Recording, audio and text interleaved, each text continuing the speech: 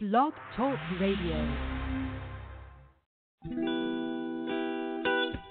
This is the Body of Christ Church, inviting you to our virtual living room, where we discuss today's issues and how those issues relate to the Holy Scriptures. So sit back, relax, and engage in conversation with us.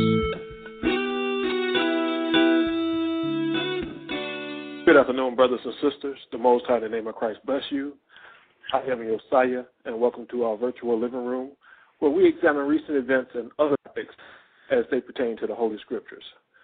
As usual, we give all praises to the Most High in Christ, and we give thanks for God's generous mercy, grace, and forgiveness. And this week, brothers and sisters, we are going to continue with another program concerning the Holy Feast Days. And this week, we're going to discuss the Feast of Tabernacles. And joining me in the virtual living room to discuss the Feast of Tabernacles, we have, first off, our brother Kazakia. Hey, shalom, brothers. All in the name of Christ, bless all. Definitely happy to be back on the panel to discuss today's topic, and happy more blowing of the trumpets. And secondly, we have our brother Yawanathan. Yes, good afternoon. Giving our praise to the Heavenly Father and the Son Christ. And finally, we also have our brother Kabar in the virtual living room. King, shalom, all praises to the Most High in Christ. I'm glad to be with you listening. All right, I'd like to mention to everyone who is listening in that we do have chat available today. And again, the topic is the Feast of Tabernacles. And what we try to do in these type programs is we try to bring out all the various aspects of the holy days, coming from the very basic and fundamental aspects of it, all the way up to what we will probably call sophisticated or the deeper aspects of the holy days. So, brothers, something that's very, very basic that occurred to me that I don't know that we actually have spoke about since maybe January or something like that. But exactly why is this a holy day? What does it mean for a day to be a holy day? Why would you call it a holy day? Why one day be called a holy day and another one not be called a holy day? Well, the answer is short. Go ahead. The answer, quick and short, is the reason we say it's a holy day is because it's in the Scriptures and the Heavenly Father appointed these days. And that's it as a servant of Christ, and one who fears the Heavenly Father. We're just applying what the Word states and goes by what the Heavenly Father appointed as our holy days. Okay. Any other explanations or anything to add to that, what John's brought out? No, that's pretty much to the point right there as far as I'm concerned. Okay. So now we're seeing this day is holy. There are other things that are deemed to be holy. Why would anything be called holy? Why would, there are things like a holy vessel, like a spoon or a cup or something like that was made specifically for the work that was done in the sanctuary and all that. Why are those things holy, and the ones that people would use in their houses and so forth, why are those things not holy? Is it simply because the Scripture says these are going to be holy? And what does it mean to actually be holy? Well, when you look into the word holy and you get to its basic definition, it just simply means true. So in reference to what we're dealing with, for example, the word holy day, as the brother expounded on it, it basically goes into it or is defined as a true day. This is, in other words, this is the true day that the Heavenly Father set aside for us to worship and for us to acknowledge Him. So now that holy day, which is that true day, which we're talking about today, which we're about to go into the Feast of Tabernacles, also the Passover and the memorial blowing of trumpets and all those other true days or holy days that you read about in the Bible. Those are the true days. These are the days that the Lord Himself established and sanctified and set aside or separated from the other days for us to honor and worship and recognize Him. Okay, so set aside, separated, true day. So holy convocation, another a meeting that was set aside, separated, aside from all the other meetings you have. This one is very special. So that's what this day is. Mm-hmm. Okay. So another very, very basic concept or aspect of the Feast of Tabernacles is the word tabernacle itself. Because could you've been very good about explaining things about what holy means. Could you help us out with what the word tabernacle means? Yeah, tabernacle as defined by dictionaryreference.com. There are several definitions, but the ones that apply most to what we're talking about, this particular definition, the portable sanctuary in use by the Israelites from the time of their wandering in the wilderness after the Exodus from Egypt to the building of the temple in Jerusalem by Solomon, which gives reference to Exodus 25, chapters 25 to 27. Also, another applicable definition to what we're talking about, a temporary dwelling or shelter as a tent or hut. And another one, believe it or not, that's very applicable to what we're talking about, this definition, which reads, the human body as the temporary abode of the soul. Okay. And all right, one more. Any place or house of worship, especially one designed for a large congregation. So those four definitions right there will be the ones most applicable to what we're talking about today in dealing with the Feast of Tabernacles. Okay. All right, great. Well, thank you, brother, for providing those definitions. So we're going to that's some of the fundamental aspects, but, we're going to talk about what a holy day, what the Feast of Tabernacles actually is, what was the origin, when do you observe it, what things must you do and you must not do, and then finally, which is probably the most important and compelling aspect of the Feast of Tabernacles, how does Christ pertain to the Feast of Tabernacles? A lot of people don't understand that Christ has something to do with this, so we're going to talk about that, and that will be, I guess, the perceptually deeper aspect of the Feast of Tabernacles. So, Jonathan, could you expound a little bit on the most basic and elementary aspects of this holy day called the Feast of Tabernacles? Yeah, basically, the most elementary from given by the Heavenly Father, since that He gave us this day in the wilderness to Moses to command to give to the children of Israel as we were leaving. The Heavenly Father took us by a mighty hand out of the land of Egypt. You can go to Leviticus, the 23rd chapter, and it actually states the different ordinances that the Heavenly Father gave us. And let's see, in Leviticus, the 23rd chapter is where it's at. If I can get there.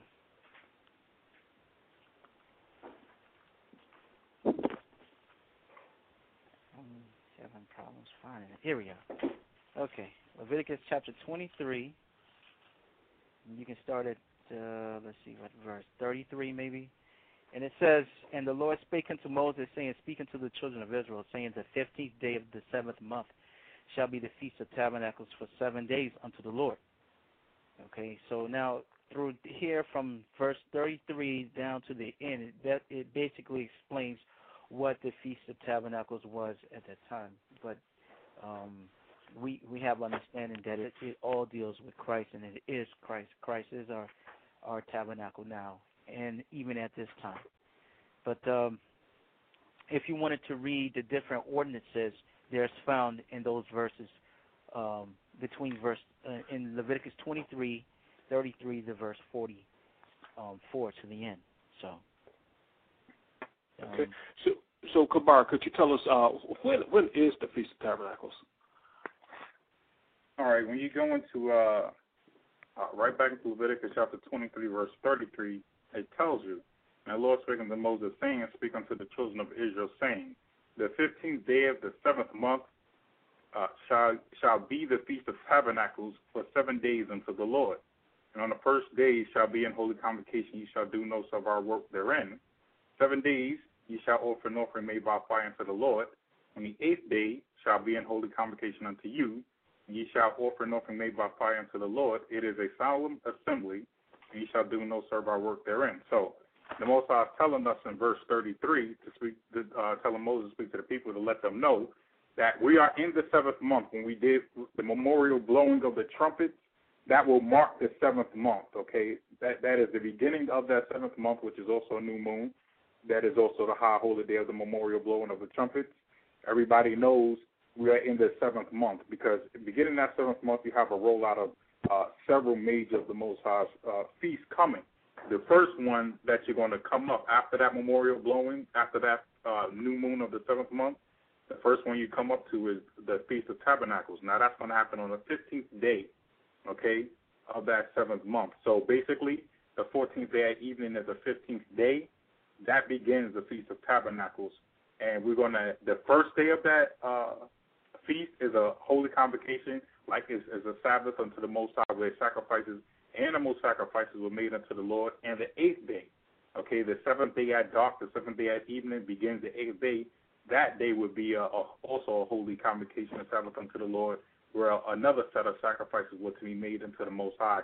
And in between that period of time, you jump down to verse 40, and ye shall take you of the first day the balls of goodly trees and the branches of palm trees and the balls of thick trees and the willows of the brook, and ye shall rejoice before the Lord your God 7 days. And ye shall keep it a feast unto the Lord 7 days in a year. It shall be a statute forever unto your generation. You shall celebrate it in the 7th month. Verse 42 of that same chapter, Leviticus 23, it says, ye shall dwell in booths 7 days. All that are Israelites born shall dwell in booths. So the beginning of this tabernacle, the first day at evening, was a Sabbath day, and our people, of course, was going to be dwelling in booths.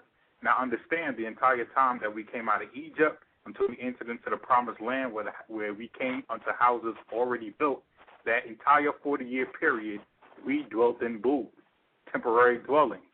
And we moved as the Most High directed us according to the fire and the cloud. And that's how we journeyed throughout the wilderness, living in those temporary dwellings. Okay, but more specifically, though, what I'm trying to find out is this year, when is the Feast of Tabernacles? Oh, okay. We said when is it? So establish that first. Of course. Yeah, I should have been more specific. Now, well, we have to start there because that's when it tells you in the scriptures when exactly the feast is. But when you go, according to this calendar, the Gregorian calendar, and in these days and months that we have, according to that calendar, it will fall October the 2nd at dark. So basically, October of this year, Friday, October 2nd, when the sun sets at dark, that will be the first day, the beginning of the Feast of Tabernacles. Okay. Now, I know that, there may be some people that will listen to this program that have listened to the previous two programs on the holy days in the 7th month, and so they already understand why it is that the scriptures are saying the 7th month, but now here it is, you're talking about October, which is the 10th month on the calendar, and it's in that month. But for those people who have not heard that, would you go ahead and explain why it is that it's the 10th month, and now the scriptures are saying the 7th month, but we're doing it in the 10th month? Yeah, just to sort of reconcile a discrepancy, you have to understand that two things. Number one, the Gregorian calendar, or the calendar that we follow in America, is a solar calendar. It's based on the cycles of the sun and the Earth rotation around it. The Hebrew calendar is a lunar calendar, and it's based on the phases of the moon as it travels throughout its phases in that 30-year period, going when it waxes and wanes from a full moon to a new moon. And also you have to understand our year, the Hebrew year, begins according to the Gregorian calendar sometime in March.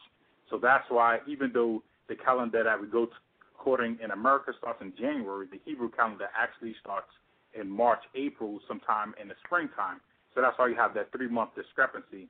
So whereas it'll be the 7th month according to the Hebrew calendar, it will be the 10th month according to the Gregorian calendar. And that's how you can understand those two relationships. Okay. All right.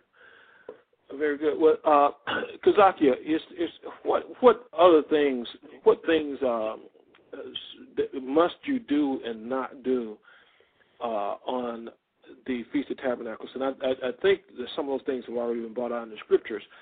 But if you would just kind of point those out for us so that, to just reinforce those points. Basically, as the brothers have already stated, what we're dealing with, the Feast of Tabernacles, it is a 7-day feast, first and foremost, in which there are Sabbaths involved, first day and the last day. When we say Sabbaths involved, in other words, it's a day of rest, in which no work is to be done therein during those Sabbath days. And I'll read it specifically now. Leviticus chapter 23, starting at verse 36. I'll start at verse 34. It says, "Speak unto the children of Israel, saying, the 15th day of this 7th month shall be the Feast of Tabernacles, for 7 days unto the Lord. On the first day shall be an holy convocation, which is a holy gathering. Ye shall do no servile work therein."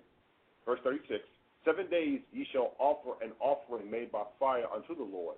On the 8th day shall be an holy convocation unto you, a holy gathering, and ye shall offer an offering made by fire unto the Lord. It is a solemn assembly, holy gathering, and ye shall do no servile work therein.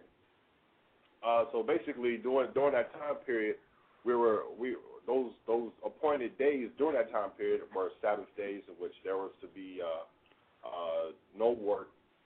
You offer or you make your sacrifices according to the Lord, as the Lord instructed us. And all the other rules and regulations which apply to the Sabbath, which is no buying, no selling, no servile work. It is a day of feasting, and you give honor and joy and praise to the Heavenly Father for His blessings. And it's just one of those things in which, when the Most High says, observe the Feast of Tabernacles, as it reads in Deuteronomy chapter 16, verse 13, I'm going to read it just right quick. It is a solemn assembly, which that solemn means it's a grave or a serious gathering, but the Most High points out something to us in Deuteronomy chapter 16 and verse 13, starting at verse 13. "Thou shalt observe the Feast of Tabernacles 7 days after thou hast gathered in thy corn and thy wine." Verse 14, "Thou shalt rejoice in thy feast, thou and thy son and thy daughter and thy manservant and thy maidservant and the Levite, the stranger and the fatherless and the widow that are within thy gates. 7 days shalt thou keep a solemn feast unto the Lord thy God in the place which the Lord thy God shall choose, because the Lord thy God shall bless thee in all thine increase and in all the works of thine hands. Therefore thou shalt surely rejoice." So basically, what the point of it all is, during this time period, we're supposed to be happy. We're supposed to be jubilant. We're supposed to be extremely enthusiastic about these feasts. Not just this feast in particular, but all the feasts, because yes, we're given to the Most High, but we're honoring the Most High for all that He has done for us, for all the blessings and all the mercy that He has had upon our people back then during that time period that we're reading about, as well as right now. So we're supposed to be happy and ready to celebrate these feasts and these high holy days of the Heavenly Father. That's a real good scripture that you brought out in Deuteronomy 16. And there's something really interesting in that verse 15 there. It reads, 7 days shall thou keep a solemn feast unto the Lord thy God. Why would it be a solemn feast? What does it mean to say a solemn feast? Because solemn is basically a word that means or alludes to something that is very serious or very grave. So when one is offering sacrifices, especially back then, offering sacrifice to the Heavenly Father, those sacrifices had to be perfect. You can't just come up with anything just to sacrifice to give to the Lord. It had to be perfect. It had to be the way the Most High instructed it, or there were going to be consequences. So that solemn feast that we're reading about, that's a grave feast or a grave sacrifice that we're sending up. And the fact that it is serious, it is supposed to be the way that the Most High instructed it. It cannot be without blemish. It cannot be without spot. It can't have anything broken about it. It had to be perfect, and therein is the solemnity of it. What you're offering to the Lord, especially back then during those time periods when the animal sacrifices were offered and accepted, that sacrifice had to be perfect. You're bringing out the word solemn, which you said it means serious. serious feasting. Grave. That seems like a contradiction in terms, because I think a lot of people, they look at feasting as not a real serious thing. It's more like a party. You let your hair hang down, whatever. You open up and you do your thing. Right. But now you're bringing out that there is some seriousness behind this feasting, behind all this rejoicing. You wanted to another point that Kazaki just spoke on was the sacrifices. It seems like on all the feast days there are some sacrifices. So, you would think that when it comes down to the Feast of Tabernacles, there will be sacrifices also. Are there any sacrifices associated with the Feast of Tabernacles? Yes, there were. As a matter of fact, he tells you that in verse 37, Leviticus 23 and 37. These are the feasts of the Lord, which ye shall proclaim to be holy convocation to offer an offering made by fire unto the Lord, a burnt offering and a meat offering, a sacrifice, and drink offerings, everything upon his day. To tell you the specifics, I got to get that verse, but there were sacrifices given on this day particular. So yeah. Also, anybody know what those specifics are on those sacrifices? Right. Just to add on to that, what the brother started off with in Numbers, the 29th chapter, starting at verse 12, all the way to the end of that chapter, basically deals with the sacrifice and what all was sacrificed. I'm not going to read it all, for the time constraints that we have, but I'm going to read just a little bit, starting in verse 12. And this is Numbers chapter 29, starting at verse 12. And on the 15th day of the 7th month, ye shall have an holy convocation, that's holy gathering. Ye shall do no servile work, and ye shall keep a feast unto the Lord 7 days. And ye shall offer a burnt offering, a sacrifice made by fire, of a sweet savor unto the Lord, 13 young bullocks, 2 rams, and 14 lambs of the first year, and they shall be without blemish.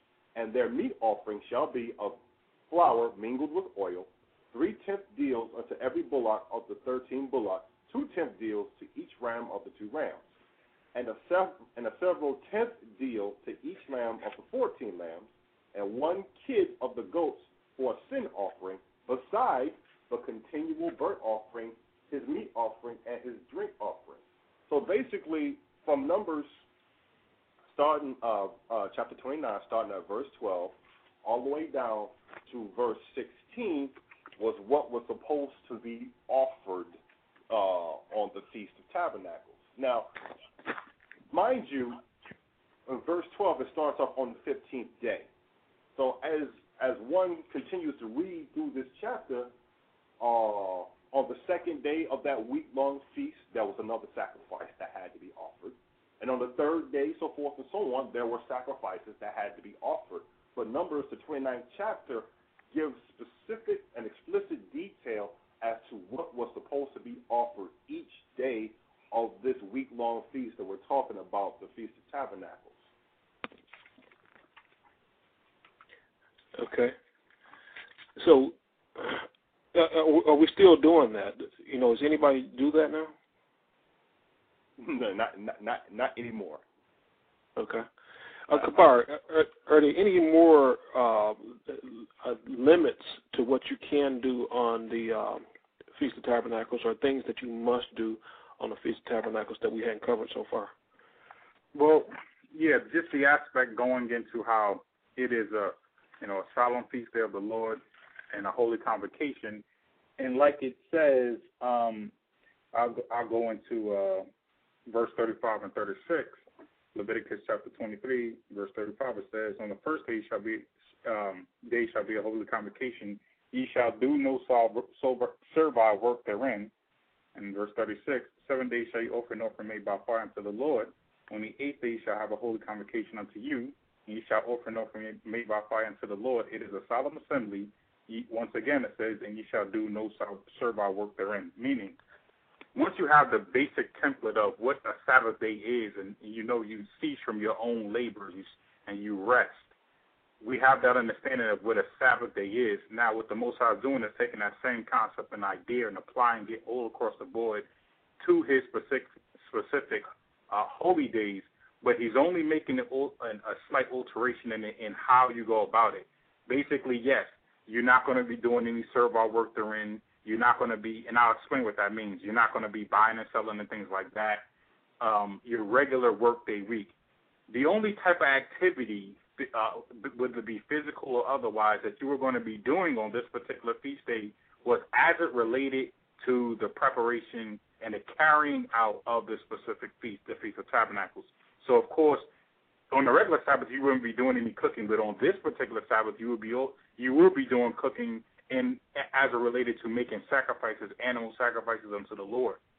Also, the necessary preparation and work in order to bring that entire event about, that was allowed to be done. So that's how the Most High is making a distinction between the regular work week, which is the servile work, and the activities as it related to that high holy day. And you can only engage in the activities as it related to that high holy day, not your own work-a-day week that you would normally go about. So the Most High is making that distinction in there. So then that means on October 2nd that you're not going to be working a job. You shouldn't be working a job any place.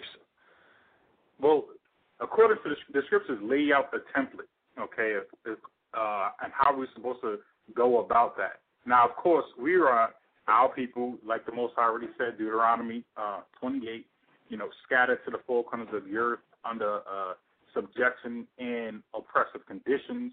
And a lot of times we find ourselves in not the ideal situation, especially as it relates to observing these high holy days. But as we return to the Lord through repentance and keep our mind and thoughts focused on that, like the scripture says, all things are possible to him who believes. And, it's the Most High who's going to move the hearts of those who we find ourselves subjected under. And perchance, we're able to either get those days or be able to observe it as closely to as it is written in the scripture as possible. Some of us, a lot of us actually find ourselves in conditions, according to the laws of this land, where it's, freedom of religion, where we can actually exercise and be able to get those days off. Others find themselves in more threatening conditions where if you try to do that, you actually lose your job. So it's a matter of continuing to focus on that, move in that direction, and allowing the Most High to bring that situation about where we're able to keep it as it is written. Another question, and this may not be one that you brothers would be able to answer for me, but that scripture was brought out. I think it was in Deuteronomy that Kazaki read. It said that you're supposed to rejoice before the Lord for 7 days. If say you got a bout of depression, and you don't feel like rejoicing, is that a sin to you? Well, look, I don't know. Maybe one. You just directing that in general? Yeah, I'm just in general. No one in particular. Just something for discussion. Well, a lot of times, you look at situations where a person may be depressed or upset and things like that, and you'll find you have elements in their lives that aren't in sync with the Most High and His commandments, and that's why we find ourselves in every type of negative condition that we find ourselves, is because our lives, our thinking, our behavior is not in sync and line in order with what the Most High has written in the scriptures. As we begin to move ourselves in that direction, of course, the Most High, like the Most High says, He'll be nourishment to thy bone and to thy navel. He's going to rejoice us. All these things that the Most High. Joy is a blessing given of the Lord, but that blessing is only given through repentance. So as long as we find ourselves outside of the grace of the Most High, we're going to have to deal with depression and all those things. As we repent, we'll see that our lives begin to come to a situation, come to a condition where we understand, number one, what life is truly about, what our focus is not going to be on earthly and carnal things, which alleviates a lot of the anxiety and which triggers the depression and everything like that. We'll begin to find ourselves more aligned with the Most High in the Spirit. And that true joy of what life is actually about will begin to flow into our lives. So through repentance, we can get the blessing of joy, which will allow us to also keep these high holy days and feasts in the true spirit. So right. It seems like, go ahead, Kazak. Actually, it was you wanted. Oh, I'm sorry, John.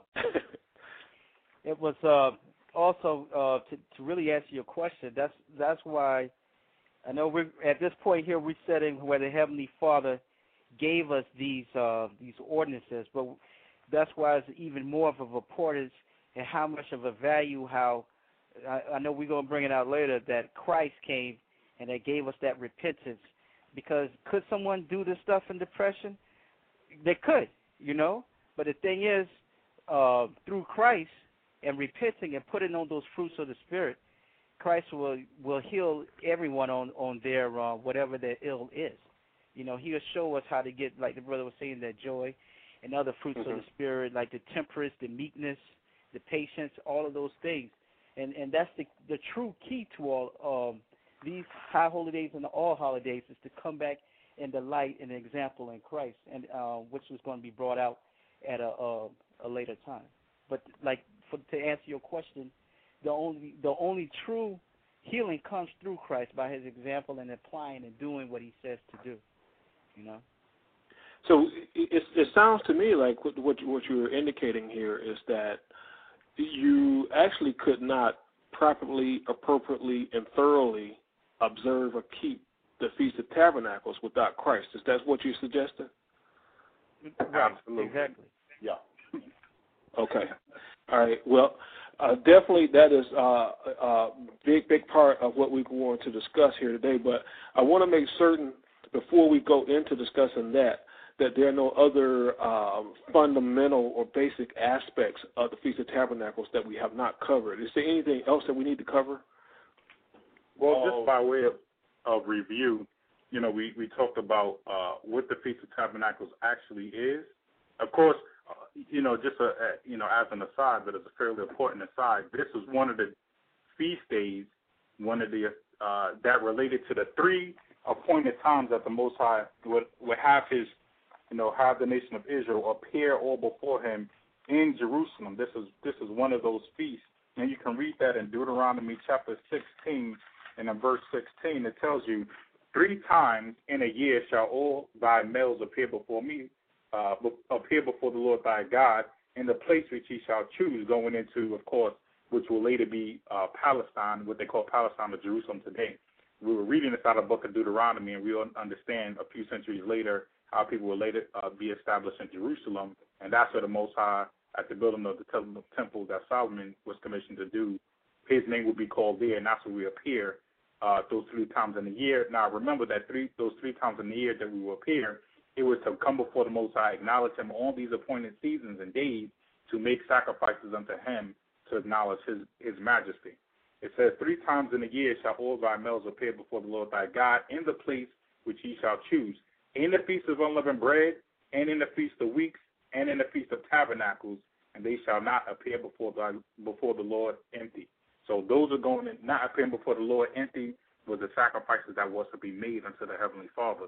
So, of course, we're discussing one of those 3 appointed seasons where we're supposed to return to Jerusalem. We're not doing that today. And as we begin to understand how these high holy days are applied under the new covenant, because as we're reading it right here, we're reading it according to as it was established under the old covenant with Moses. Now, as we go into how it's applied under the new covenant through Christ, we understand that we're not, once again, returning those 3 times a year to Jerusalem, but we are acknowledging those days in the lands where we find ourselves, but now in the true spirit of Christ. Okay. All right. Well, thanks for bringing that out. Anything else that we hadn't covered so far? Any fundamental things? We covered the booths part, right? Oh, go ahead. We covered the booths, how all the Israelites weren't supposed to dwell in booths or little small tents, little huts, while to commemorate our sojourn in the wilderness. We covered that, right, in Leviticus chapter 23 and verse 42 and 43. We did. Okay. Yeah, all praises. All right. Judge, you want to have something? You have something else you want to bring out?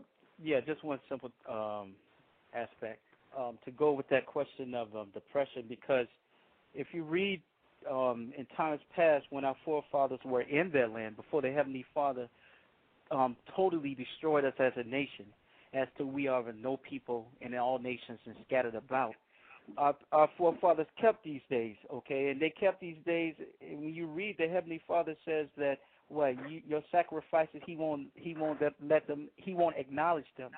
And they was doing all types of idolatry, witchcraft, murders of all types. So to answer your question, someone could keep that and do that. But see, that's not how the Heavenly Father wants us to follow him. And that's why he sent us his son to show us that example on how to be, how he intended Israel to be, to fear the Heavenly Father in perfection and keep his commandments and apply the fruits of the Spirit and come to the Lord. So that's what I just wanted to add to that. Okay. All right. Well, brothers, it seems like the fundamental aspects, we have pretty much covered those. And correct me if I'm wrong. Am I right about that? Yeah. It looks like we have covered the fundamental aspects of it all. And also, just to state real quick, just for the benefit of listeners, that the things that we just discussed dealing with entire holy days, that can be found on the website, to independently on your own, just go through it slowly. If you have questions, you can, the website, the numbers are there to call. But just to introduce these things to the listeners for those who may not know them, and just set a path so that further understanding can be going into those. That website and numbers will be stated during the show sometime. Okay. A very good point, brother. I'm glad you brought that up. I also like to add that we do have chat available, and if there is some question or there's a comment that you want to bring out right now, you can feel free to go into chat and bring out that question or comment, as well as call into the program. And we want to go a little bit deeper into the meaning of the Feast of Tabernacles. But before we go deep into it, I want to go to the announcement, which is going to add to what Kabar and I have already stated about getting answers to your questions and so forth.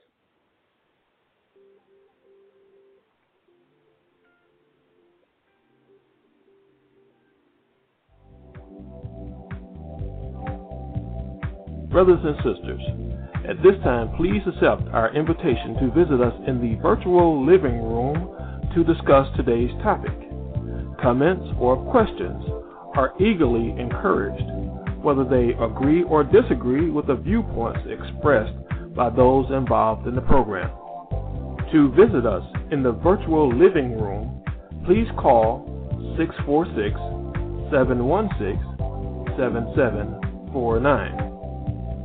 Also, you can visit our website at thebocc.com, or you can email us at bodyofchrist@ureach.com. Ureach is the letter U followed by the word reach. So that's bodyofchrist@ureach.com, or call us at 1-877-871-1712. This program is broadcast live each Sunday at 2 p.m. Remember to visit us right now in the virtual living room by calling 646-716-7749. Now, back to today's show.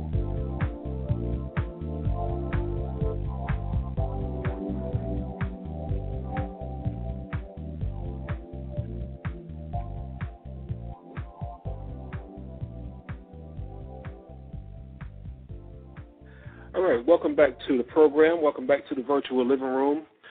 We are discussing the Feast of Tabernacles, and we have gone over the fundamental aspects of the Feast of Tabernacles, and those are basically spelled out in Leviticus, the 23rd chapter, as well as Deuteronomy 16th chapter. And I think there's probably a couple of other references to the Feast of Tabernacles, one in, I think, the book of Numbers.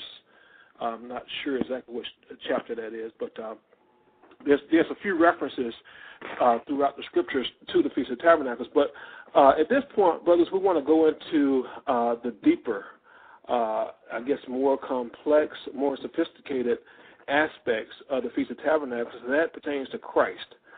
So, Jonathan, if you would, just kind of tell us, why does Christ make a difference to the Feast of Tabernacles at all?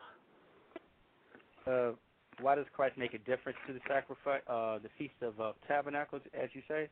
Right. The way that it's laid out in Leviticus 23rd chapter and in Deuteronomy, Numbers, and so forth. Why is Christ making a difference to that? Why does he make any difference to that? Chief and foremost, the Heavenly Father granted that the Messiah, he is the Messiah for the children of Israel to come back, and his whole duty was to nourish and bring the children of Israel back to the Father by repentance now, and to show you that from the beginning, like the scriptures tell you, that the Word was with the Heavenly Father, and that was Christ, and he was there in the wilderness. He's here now. He's here forever. Like Christ says, he's Alpha and Omega.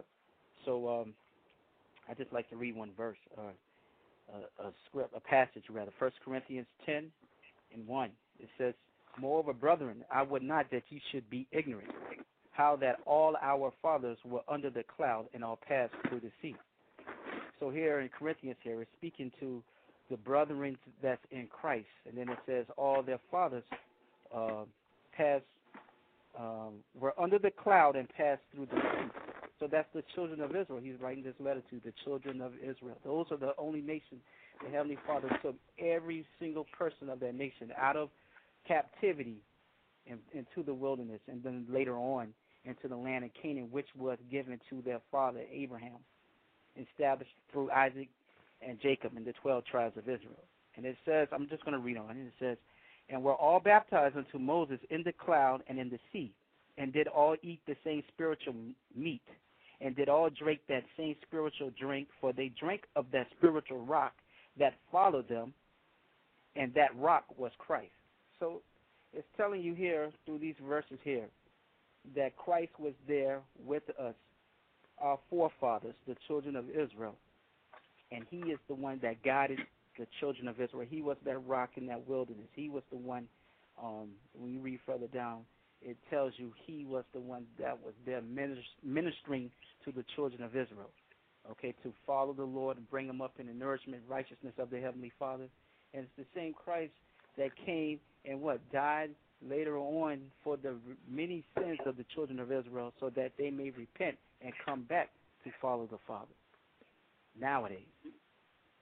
Also, I wanted to add to that, and why Christ is so integral in all of the, whether we're talking about how holidays, whatever we're dealing with, if you open the Holy Bible, whatever you're dealing with Christ. You're dealing with the Most High through Christ. And two things are so important. John chapter 5 and verse 39 tells you, "Search the scriptures, for in them ye think ye have eternal life, and they are they which testify of me." So wherever you're going to go in this Bible, ultimately it's going to lead you back to Christ. And that's the only way to get to the Heavenly Father, because Christ already told you, no man cometh unto the Father but by me. So you're going to be dealing with Christ. I don't care where you go in this Bible, from Genesis to Revelation. Also in Hebrews chapter 10 and verse 7, and the same thing is stated in Psalms 40 and 7. But as it is written in Hebrews 10 and 7, it tells you, "Then said I, lo, I come in the volume of the book, it is written of me, to do thy will, O God." So Christ is already saying and stating to you, listen, this entire book is about me and the works that I'm going to do, and how ultimately all of that is going to lead unto everything being subjected unto the Father. It's telling you that strictly and to the point. And every one of these high holy days is symbolic of a work that Christ is going to do in the earth with the nation of Israel. Okay. Because listen to what John and Kabari brought out. At this point, could one listen to that and say, okay, well, I understand now. I understand what Christ has to deal with the feast, how Christ pertains to the Feast of Tabernacles. So now you can close the book off and walk away, and you have full knowledge of what it means. How Christ pertains to the Feast of Tabernacles, and how things are different now with Christ.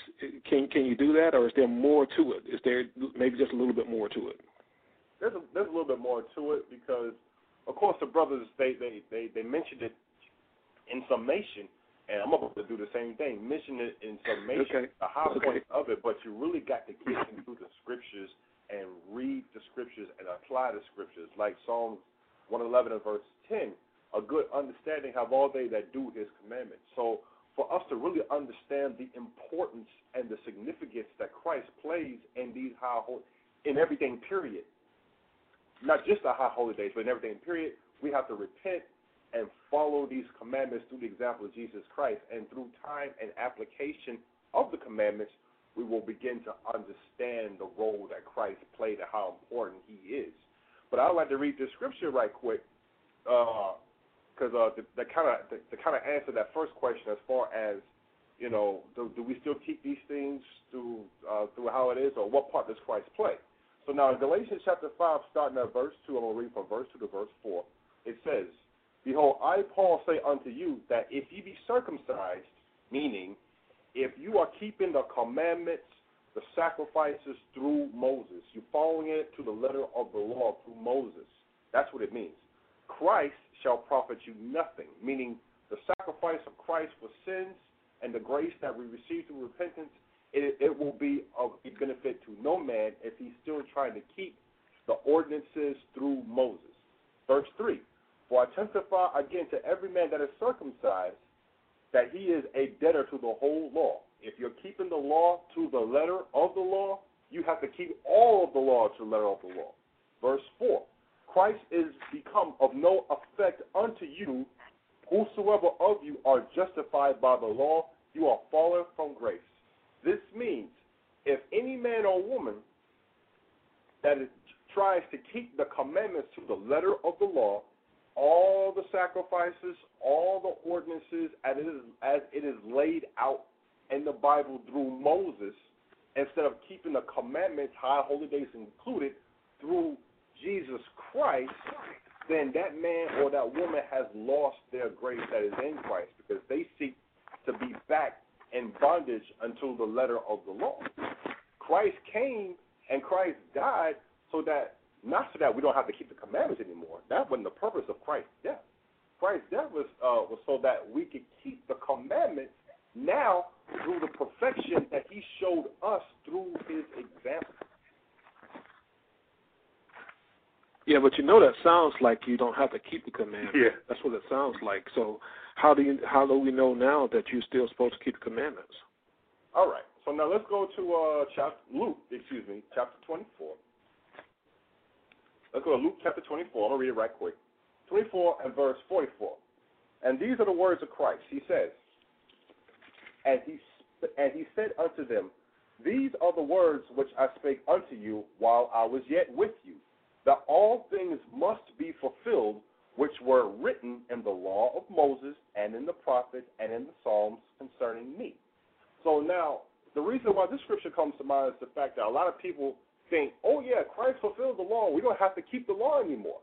No, that's not what that means. What Christ fulfilled were all the things written in the Psalms, the Proverbs, everything in the Old Testament that prophesied of Christ. He has filled them already, and by that I'm referring to the sacrifice and to his sacrifice and the prophecies of Christ and what he was going to do in the earth. Or he will fulfill them when he returns. So now further proof of further edification on that in the fact that we still are responsible for keeping the commandments, Matthew chapter 5 and verse 17, "Think not that I am come to destroy the law or the prophets. I am not come to destroy, but to fulfill. For verily I say unto you, till heaven and earth pass, one jot or one tittle shall in no wise pass from the law till all be fulfilled." So the point is, Christ is telling you, don't think I'm coming to destroy any of the commandments or anything that was written of me already in the Bible, already in the Old Testament. I'm not come to destroy any of that. I'm just come to fulfill that which was written of me. But the commandments we are still responsible for keeping, but now through Christ instead of Moses. Okay. All right. Well, I think that pretty much explains that. Kabar, it sounds like you had a point that you might want to bring out. Well, just in support of the brother, As far as when you ask the question about do you have to keep the commandments, I want you to understand.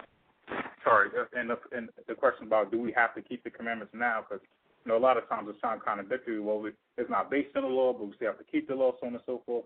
All that's talking about is, listen, if you're trying to keep the works of the law, what the scripture's going into is you're not going to be saved by your righteousness. So under the old covenant, it was through, okay, if I keep these laws and do these ordinances, according to my righteous works, I'll be able to receive salvation. Now, all of us, like the scripture says, fall short of the glory of God, meaning being worthy to bear his name and to enter into his kingdom. But now, what God is saying is, listen, I'm sending Christ, and through repentance in his name and following his example, you'll be able to attain unto righteousness and receive the kingdom. But it's going to be Christ's righteousness imputed, given unto you, as you follow his example. Now, of course, Christ, remember, never committed a sin. Sin, according to 1 John 3 or 4, is a transgression of the law. So in order to follow Christ's example, you would be already keeping the law. Except in following that example is through his sacrifice, through his guidance, and through us saying, listen, Heavenly Father, the way that I'm going to enter into thy kingdom is through the sacrifice of your Son and following your Son. It's not because I'm keeping these laws. The keeping of the law just relates to as you follow and obeying Christ. But it's through Christ's work and his example and sacrifice that you're going to enter into the kingdom of heaven.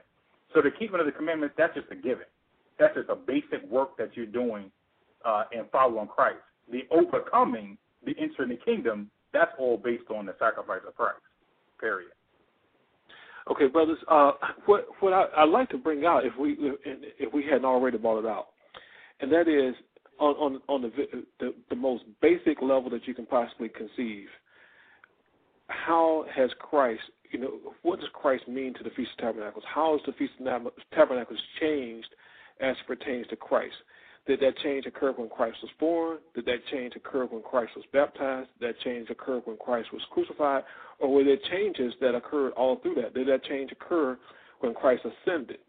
Or are there still changes going on right now? On the most basic fundamental level. And then, whenever that change did occur or these changes did occur, what is it about those events that caused or prompted the change? And this is in regard to the way we observe the Feast of Tabernacles. Well, when you go into the book of Hebrews, it actually explains the entire transition. Of course, Jeremiah chapter 30, verse 33, God tells you he's going to make a new covenant. And how that covenant is going to be different and basically upgraded and made better through Christ. Okay, that tells you that a change is coming. When you go into Hebrews, especially chapters 8, 9, and 10, it begins to tell you that entire process about why the sacrifices are no longer able to save us, why Christ came in his ministry, and how a change in the priesthood was going to be happening, and how that was going to be applied, and about his sacrifice and how all of that was going to save us. Of course, we can't go through finite detail of it right now, but those verses, those chapters give you the basic framework to understand how that change and that shift has happened. But the primary thing we have to understand as it relates to tabernacles is that all of those things that we read about surrounding the Feast of Tabernacles, remember, it started after the exodus out of Egypt. When the Most High fed us with the water and the manna and the cloud of fire, going throughout the wilderness, dwelling in tabernacles, every one of those things, every one of those elements are symbolic of something that Christ is going to be doing. For example, when we left out of Egypt, of course, that was the house of bondage where our people served in bondage and slavery, and the Most High freed us from that. Now, when we talk about, according to the Old Covenant, how that relates is when you go into Galatians 4:3, it tells you how Christ is going to free us from the bondage of the world, which is what Egypt symbolizes, which is what what the societies we live in symbolize. So just like the Most High freed us out of Egypt, Christ is freeing us from the world. Just like Egypt represented bondage, the world represents bondage under sin. And just like how the Most High was able to deliver us from that through Christ, because it was Christ who was following us, Christ who was in the cloud, all of that aspect, it was Christ who was guiding us. He was the angel that was over and guiding us. It's the same way now. Through Christ, you're going to be free from the world. Through Christ, you're going to be guided into righteousness. All of these elements carry over and it relates to each other when you're dealing with the new covenant and how Christ applies. When you're dealing with the manna, another example. Of course, that's the bread that came down from heaven as the nation of Israel was traveling and sojourning through the wilderness for those 40 years. That's what they ate and fed them. now when you under the new covenant, under Christ, you understand that bread, that manna or that bread is talking about Christ, which is actually the bread of life. The higher, the deeper understanding comes in when you realize that those things under the old covenant alluded to were symbolic of something that's going to happen on a greater scale and level under the new covenant. So now Christ he's not that physical bread that came out of heaven, because Christ tells you that our forefathers ate that physical bread and died, but that spiritual bread, that bread of life that Christ is going to give us, which is his word, is going to allow us to actually attain unto eternal life and not have to suffer that death as far as us attaining eternal life and into the kingdom. So, yes, that physical bread then, spiritual bread now. When you talk about the water that flowed out of the rock that our forefathers drank of, yes, they was able to satisfy their physical bodies. Now, under the new covenant, Christ is that living water, which is able to give us that spirit, that understanding unto eternal life. So all of these things are symbolic of something that Christ is actually going to be doing. And now when you begin to understand the transition into the new covenant, you realize, wow, all of those things, all of those elements that were mentioned in the old covenant, as far as how they related to the high holy days and feasts, those were symbolic of something that Christ works, that Christ is going to be doing on a greater and grander level to bring us to a higher spiritual understanding. So now, the event that prompted these changes then was Christ's birth. Is that right? That was the beginning. You said that was the beginning? Of his ministry, which began to explain all of these things plainly to us. Okay, so now, the way that we go about observing the Feast of Tabernacles, we don't do it as is described in Leviticus and Numbers and Deuteronomy and so forth. We don't do it that way.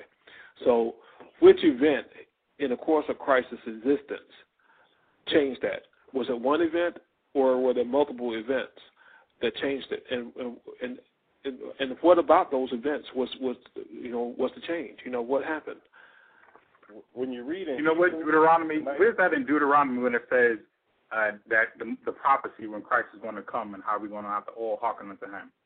Deuteronomy, the 18th chapter. And the reason why I'm asking it this way, because there's somebody out there right now that they open this book up today, and maybe they read in the New Testament quite a bit. Maybe they read in Hebrews 9th, 10th, 11th chapter, and so forth, right? And now this whole thing about the Feast of Tabernacles is saying you've got to keep the Feast of Tabernacles, you've got to keep the law. This may be somewhat of a new concept. So tie that in as to how, now this law that you've introduced them to, keeping this law of the Feast of Tabernacles, you're not doing these sacrifices. Now this appearance that you make, all males have to make 3 times a year, you're not doing that. Why is that? What is it about Christ? What is it about his life? What is it about things that took place with him that made that change?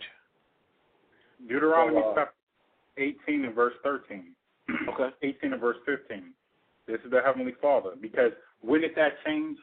It began, with Christ's birth and his ministry. That's when the new covenant was actually established, and that's when the change actually occurred.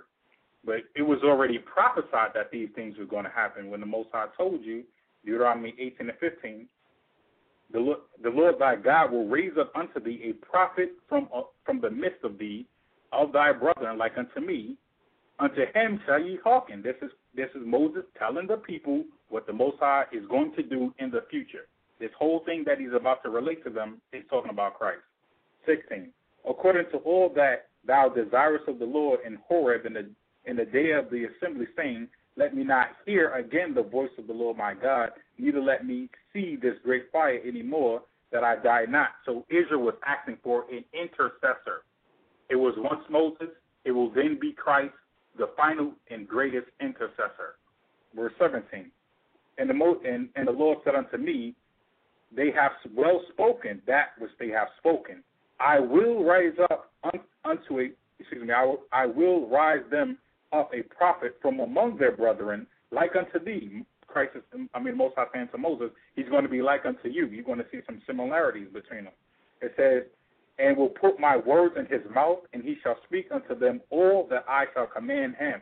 Okay? Christ already told you numerous times This is not my doctrine. This is not my word. This is not my will. Not my will, but thine, Father. Everything that Christ did was the direct instructions of the Heavenly Father to give to the nation of Israel. No part of it was changed, altered, or interjected his own thing. Everything was from the Heavenly Father through Christ, delivered directly to the nation of Israel.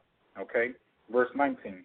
And it shall come to pass that whosoever will not hearken unto my words which he shall speak in my name, I will require it of him. Meaning, if they disobey, then they're going to bring upon themselves destruction. So God is telling you himself that he's going to send this prophet is going to be like Moses. Just like Moses led the people out of the land, led the people into salvation, all of these things Christ is going to be doing. Moses was symbolic in allusion to something greater himself, which is going into Christ. That's why every aspect, and no matter where you turn in this Bible, it's dealing with Christ. So now Christ came and he establishes the new covenant, taught it, and then it went into effect when he actually gave himself as a sacrifice. That solidified the new covenant. Christ he gave himself as a sacrifice. What do you mean he gave himself as a sacrifice? We're talking about when Christ was crucified, and he tells us that death that he suffered on the cross was going into the sacrifice that would happen for the nation of Israel in order to atone for their sins, and that's why we get that relationship, that understanding of what the Feast of the Day of Atonement is actually going into. That's also going into Christ. So you're saying that's the event that started the new covenant when he was crucified? No. What I'm saying is the event that started it was the birth of Christ. He grew up, of course, and started his ministry. When he was okay, so when Christ was born, the new covenant started. The new covenant started when Christ was born. Well, I can tell you this: the actual initiation of it, when Christ was baptized and the dove descended down and rested upon him, and the Most High said, "This is my beloved Son, in whom will please hear ye him." That was official. It was all Christ from then on. Can I bring some edification with that? Absolutely. In Hebrews chapter 9, and hopefully this brings everything back to its proper place. When you read Hebrews chapter 9, it explains everything, but the verses that I would like to really focus and emphasize is 9 and 15, where it says, "And for this cause he is the mediator of the New Testament," which is Christ, that new covenant, "that by means of death for the redemption of the transgressions that were under the first testament," the first covenant, "they which are called might receive the promise of eternal inheritance." Verse 16 is very important.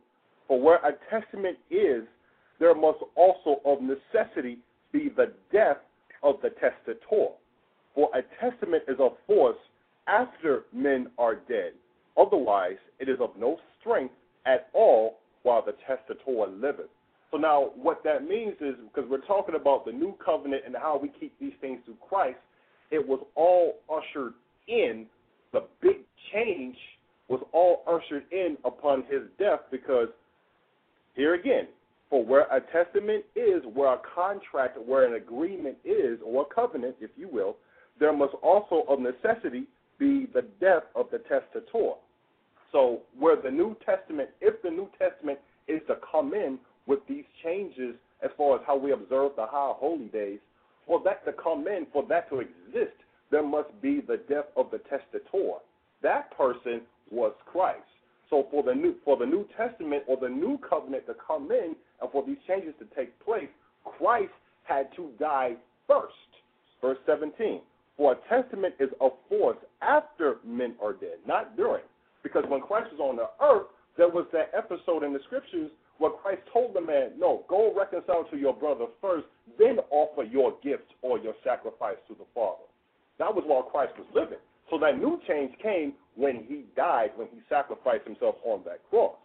Verse 17 again, "For a testament is of force after men are dead. Otherwise, it is of no strength while the testator liveth." Now verse 24, "For Christ has not entered into the holy places made with hands," which means Christ did not enter into that tabernacle on earth while it was still there, which are figures of the true, but into heaven itself, now to appear in the presence of God for us. As the brother talked about, Christ being that mediator, the true high priest now, he didn't go into man-made tabernacles made with hands. No, Christ went into that true tabernacle, which is the heavens itself, to make intercession between the nation of Israel and God Almighty. But those things did not happen until when Christ died on the cross.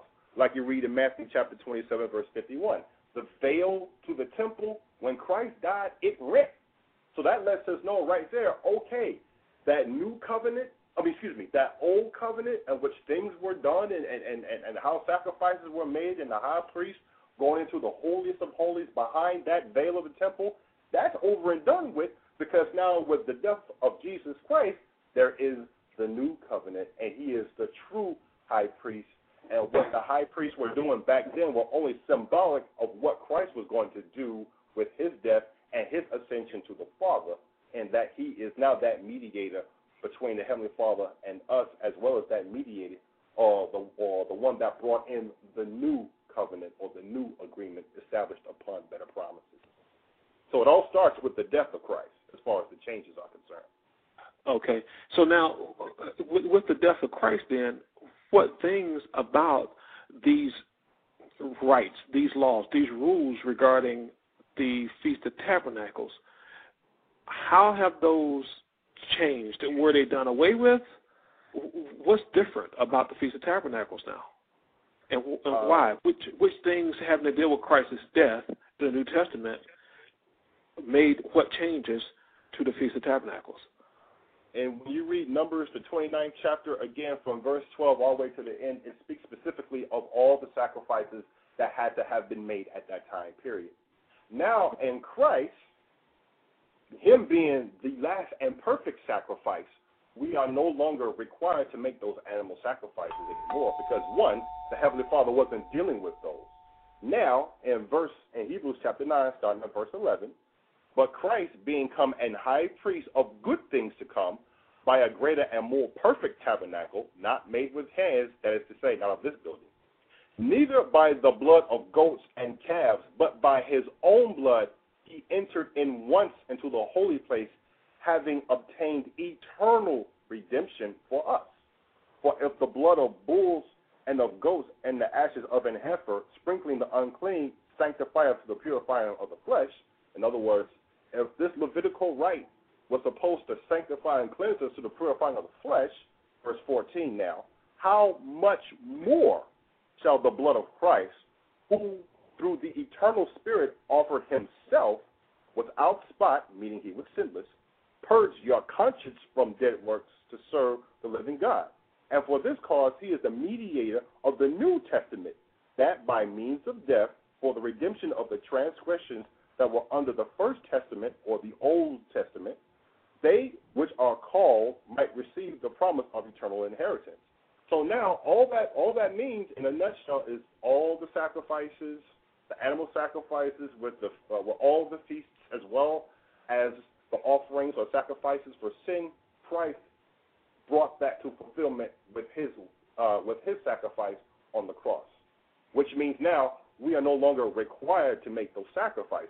We are still required to keep the commandments dealing with the high holy days, but now we keep them through the Spirit of Jesus Christ and not to the letter of the law, which is in Moses.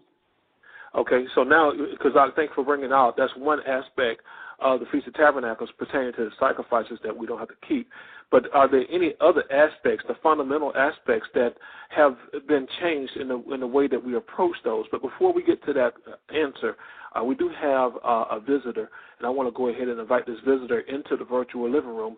And visitor, you are calling from area code 614, and we're discussing the Feast of Tabernacles. If you would, go ahead and give us your name and your comment or question.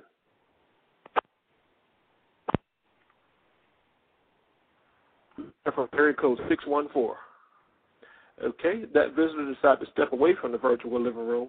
So, brothers, if you would, please go ahead and invite us on any other aspects of the Feast of Tabernacles that, there's some difference in the way that it's approached now that Christ has been crucified, now that this New Testament has become enforced. I have to reference again Galatians, the 5th chapter, because it's very important as far as how we approach that. specifically chapter 5 and verse 4. Christ is become of no effect unto you. Whosoever of you are justified by the law, ye are fallen from grace. What that means is the death of Christ is no benefit to any man or any woman who still seeks to be justified by the law of Moses, even to the keeping of the high holy days. We must keep these high holy days, not through Moses with all the sacrifices and through the letter of the law, but we must keep these high holy days through Christ in that faith. In other words, we're not keeping this through Leviticus, the 23rd chapter, with this sacrifice and this sacrifice and this sacrifice, or Numbers, the 29th chapter, through this sacrifice and this sacrifice. We're keeping it through Jesus Christ because it was through his death that we were reconciled to the Father one time for all. So, do we still keep the high holy day itself? Yes. Are we still supposed to keep it as a Sabbath day? Yes. Are we still supposed to have that joy and that fervent spirit and that enthusiasm to keep this high holy day? Yes. Do we do it through Moses? No. Who do we do it through, or who do we keep it through? Christ. Faith in Jesus Christ. That. Okay. So now, say, for example, I'm a person that I've been trying to keep the Feast of Tabernacles. Mm-hmm. And I've been trying to do every single thing it is regarding the Feast of Tabernacles that is described in the Scriptures as best I could. I didn't have the money to make it to Jerusalem. There's no temple there, and there are no priests and Levites and so forth to do sacrifices for me. So I'm not trying to do that because I know that's impossible. But, I'm confused, about which things that I should do and should not do, and what is the formula? How can I look at the Scriptures and make a decision for myself? Help me out. How can I make a decision for myself that this aspect of the Feast of Tabernacles I do and this one I don't? Because you're saying, you brought out in the Scriptures that you still must keep the law. Okay? Mm-hmm. And I think it was brought out last week that Christ didn't do away with any law. The Scripture brought it out today, in fact, that Christ did not do away with any law. Okay? So now if Christ didn't do away with any law, but obviously there's a change because now the sacrifices is not done. Why is that? What took place to make that a change? I mean, I understand that the part about Christ's blood started the New Testament, and I can see how his blood, is a more perfect sacrifice. It is a perfect sacrifice, so you don't have to do the sacrifices.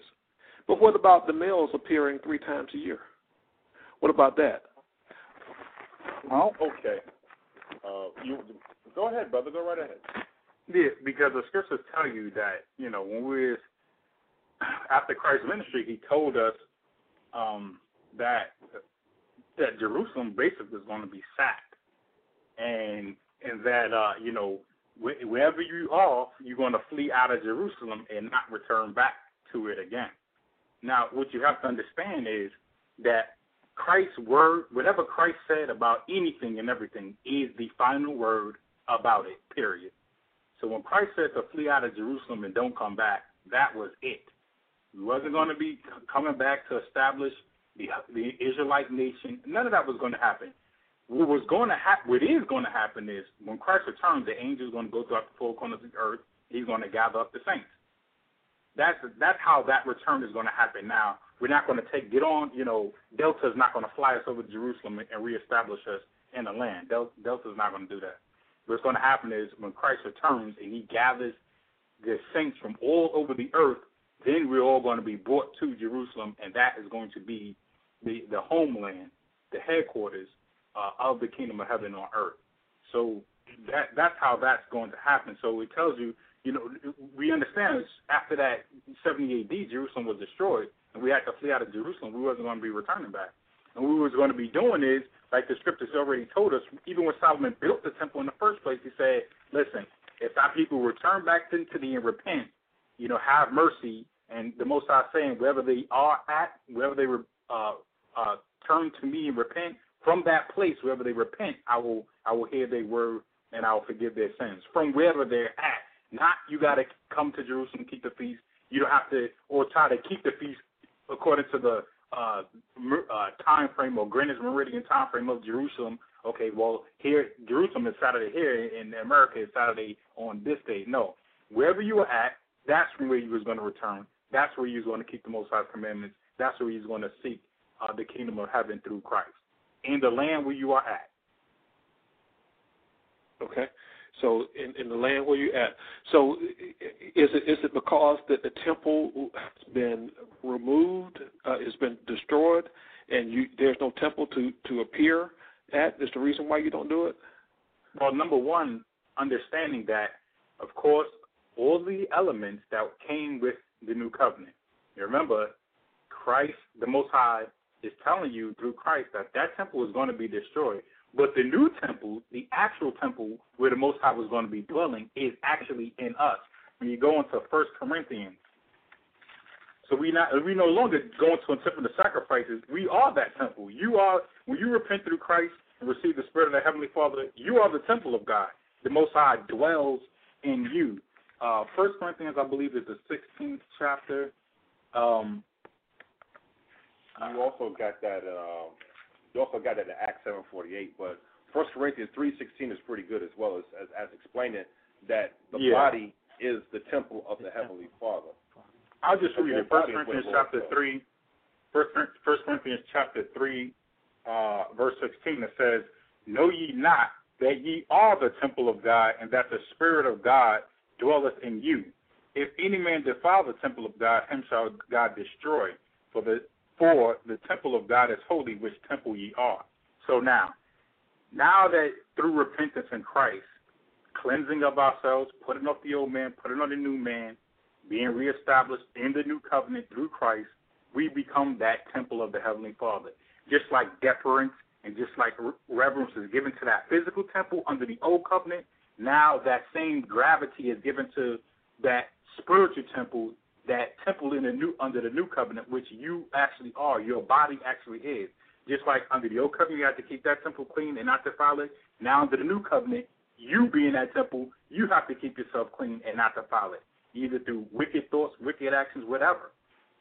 It was a total cleansing, just like how that old temple we read throughout our history had to be cleansed totally. Now you are being washed through the word which Christ spoken unto us to cleanse us to be that proper temple to the Heavenly Father. So there's nowhere to travel to. You're the temple. Wherever you are the temple. Keep the Most High's commandments wherever you find yourself. Mm-hmm. Okay. And did you have anything to add to that? I would like to add, as far as the sacrifices are concerned, of course, we are no longer performing animal sacrifices, but Romans chapter 12 and verse 1 gives us something to think about. It says, "I beseech you, therefore, brethren, by the mercies of God, that ye present your bodies," that temple of the Heavenly Father that the brother was reading about, "that ye present your bodies a living sacrifice, holy, acceptable unto God, which is your reasonable service." So, as far as in respect to the high holy days, no, we're not performing any animal sacrifices, blood sacrifices, but we are the sacrifice ourselves, in that we present ourselves to Heavenly Father. I present myself to you, Lord, as I'm sacrificing myself, what I want to do, my carnal life, that which I thought I was going to do, that is over. That is dead. That is done with. The life that this sacrifice I present to you is for your purpose, to live, to be an example of your Son, Jesus Christ, to fulfill your will, to be your example, to teach in word and in deed your doctrine. Mm-hmm. So let me ask you a question, brothers. If before Christ, before the New Testament went into force, if these sacrifices were not done, the animal sacrifices, would that have been a sin for a person to have not done those animal sacrifices? Absolutely. Mm-hmm. Yes. Okay. Yep. So now, because what you're bringing out about, wicked thoughts and other deeds and so forth, deeds of immorality and so forth, if you are not sacrificing, abstaining from those things, are you suggesting that that's a sin, a wicked thought, for example? The thought of foolishness and sin. That's Proverbs. But let me read the scriptures so that it really is brought out. This is Titus chapter verse 11, and this goes into how we sacrifice ourselves.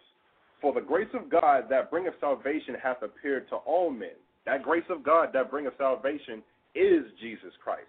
Verse 12, teaching us that denying ungodliness and worldly lusts, we should live soberly, righteously, and godly in this present world, looking for that blessed hope and glorious appearing of the great God and our Savior, Jesus Christ. So we have to abstain from all of that which we thought we were doing, which appeased our carnal lusts. We abstain from that, and we live soberly, righteously in this present world, meaning that we repent in the name of Jesus Christ, and we follow his example in righteousness, in which he did not commit any sin. That was his example. So we strive to do the same thing, but follow his example in this present world. That is the sacrifice. Also, to bring out another important aspect of sacrifices, understand under the old covenant, there were physical sacrifices made, meat offering, drink offering, so on and so forth, bullocks, rams, so on and so forth. Under the new covenant, you still must sacrifice, but the sacrifices are spiritual now.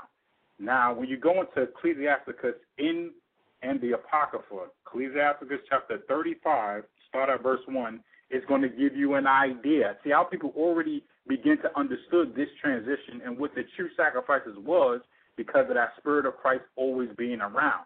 And when Christ came and brought it in, it solidified these things that we're about to read. Ecclesiasticus chapter 35 and verse 1, these are now the sacrifices we must do. It says, he that keepeth the law bringeth offerings enough. He that taketh heed to the commandments offereth a peace offering. Verse 2, he that requireth a good turn offereth fine flour, and he that giveth alms sacrifice praise. To depart from wickedness is a thing pleasing to the Lord, and to forsake unrighteousness is a propitiation. So we understand now that these are the spiritual sacrifices happening now. You want to offer a peace offering, then keep the commandments. If you want to offer fine flour, then require a good term. If you want to sacrifice praise, then give alms to the Heavenly Father. Because these are the things, repenting from wickedness and abstaining from wickedness, these are the things that are pleasing to the Most High, and these are your propitiation. Propitiation means atonement. These things are your atonement through Christ that you do now. Also, just to back that point up and understand that it's well established under the new covenant, Hebrews chapter 13 and verse 15, it gives you that same understanding of spiritual sacrifices nowadays. Hebrews 13 and 15. By him, therefore, meaning by Christ, by him, therefore, let us offer the sacrifice of praise to God continually. That is the fruit of our lips, giving thanks unto him. So that's the sacrifices that we are offering now. Those are the sacrifices that the Most High will be well pleased with. Not bullocks, not goats, not none of that. Which requiring a good term, keeping his commandments, abstaining from wickedness, giving praise unto the Heavenly Father. When you want to make sacrifices on any high holy days, do these things, and they will be regarded more highly than any physical sacrifice that was ever made under the old covenant. Okay, Yawanathan, is there anything that you want to bring out about the aspects of Christ as it pertains to the Feast of Tabernacles? Well, I think the brothers has brought out excellent points to show and to make known that Christ is that tabernacle. And he is the one that it speaks of as of all high holy days. And, I don't have anything else to add. Okay. All right. Well, brothers, we got a few more minutes to go here. So if you would just go ahead and, we'll go around starting with Kazak, just a summary on what you want to say about the Feast of Tabernacles as it pertains to Christ. Basically, I'd like to read not Romans, I apologize, Hebrews chapter 8, verses 1 and verse 2. It says, now of things which we have spoken, this is the sum. We have such an high priest who is set on the right hand of the throne of the majesty in the heavens, which is Jesus Christ, a minister of the sanctuary and of the true tabernacle, which the Lord pitched and not man. So basically what that's going into is the fact that this Feast of Tabernacles that we'll be celebrating, very soon.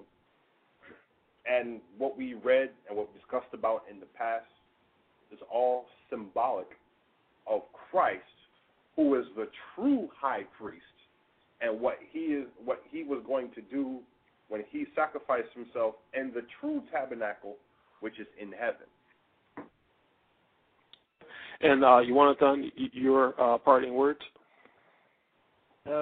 One parting word I would have is to hear the words of Christ, apply that to your lives, examine yourself, and make sure you're in that doctrine of Christ. And the Heavenly Father in Christ will give you understanding in all things in time as you humble and become meek to the word of the Lord and do it. Okay. And Kabar, do you have any final words you want to share with the audience? Exactly. Dealing with the Feast of Tabernacles, we understand that we sojourned through the wilderness 40 years and dwelled in temporary dwellings. Those are the tabernacles. But now, under Christ, understanding that this life that we live and the things that we encounter, these things are temporary and not the eternal.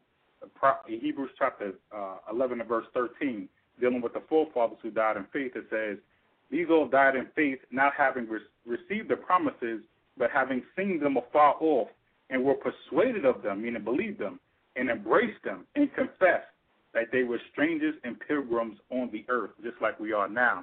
So let us be strangers and pilgrims, understand that these things are temporary, and when Christ returns to establish the kingdom, then our true life, spiritual life, will begin, where we will receive all things through Christ.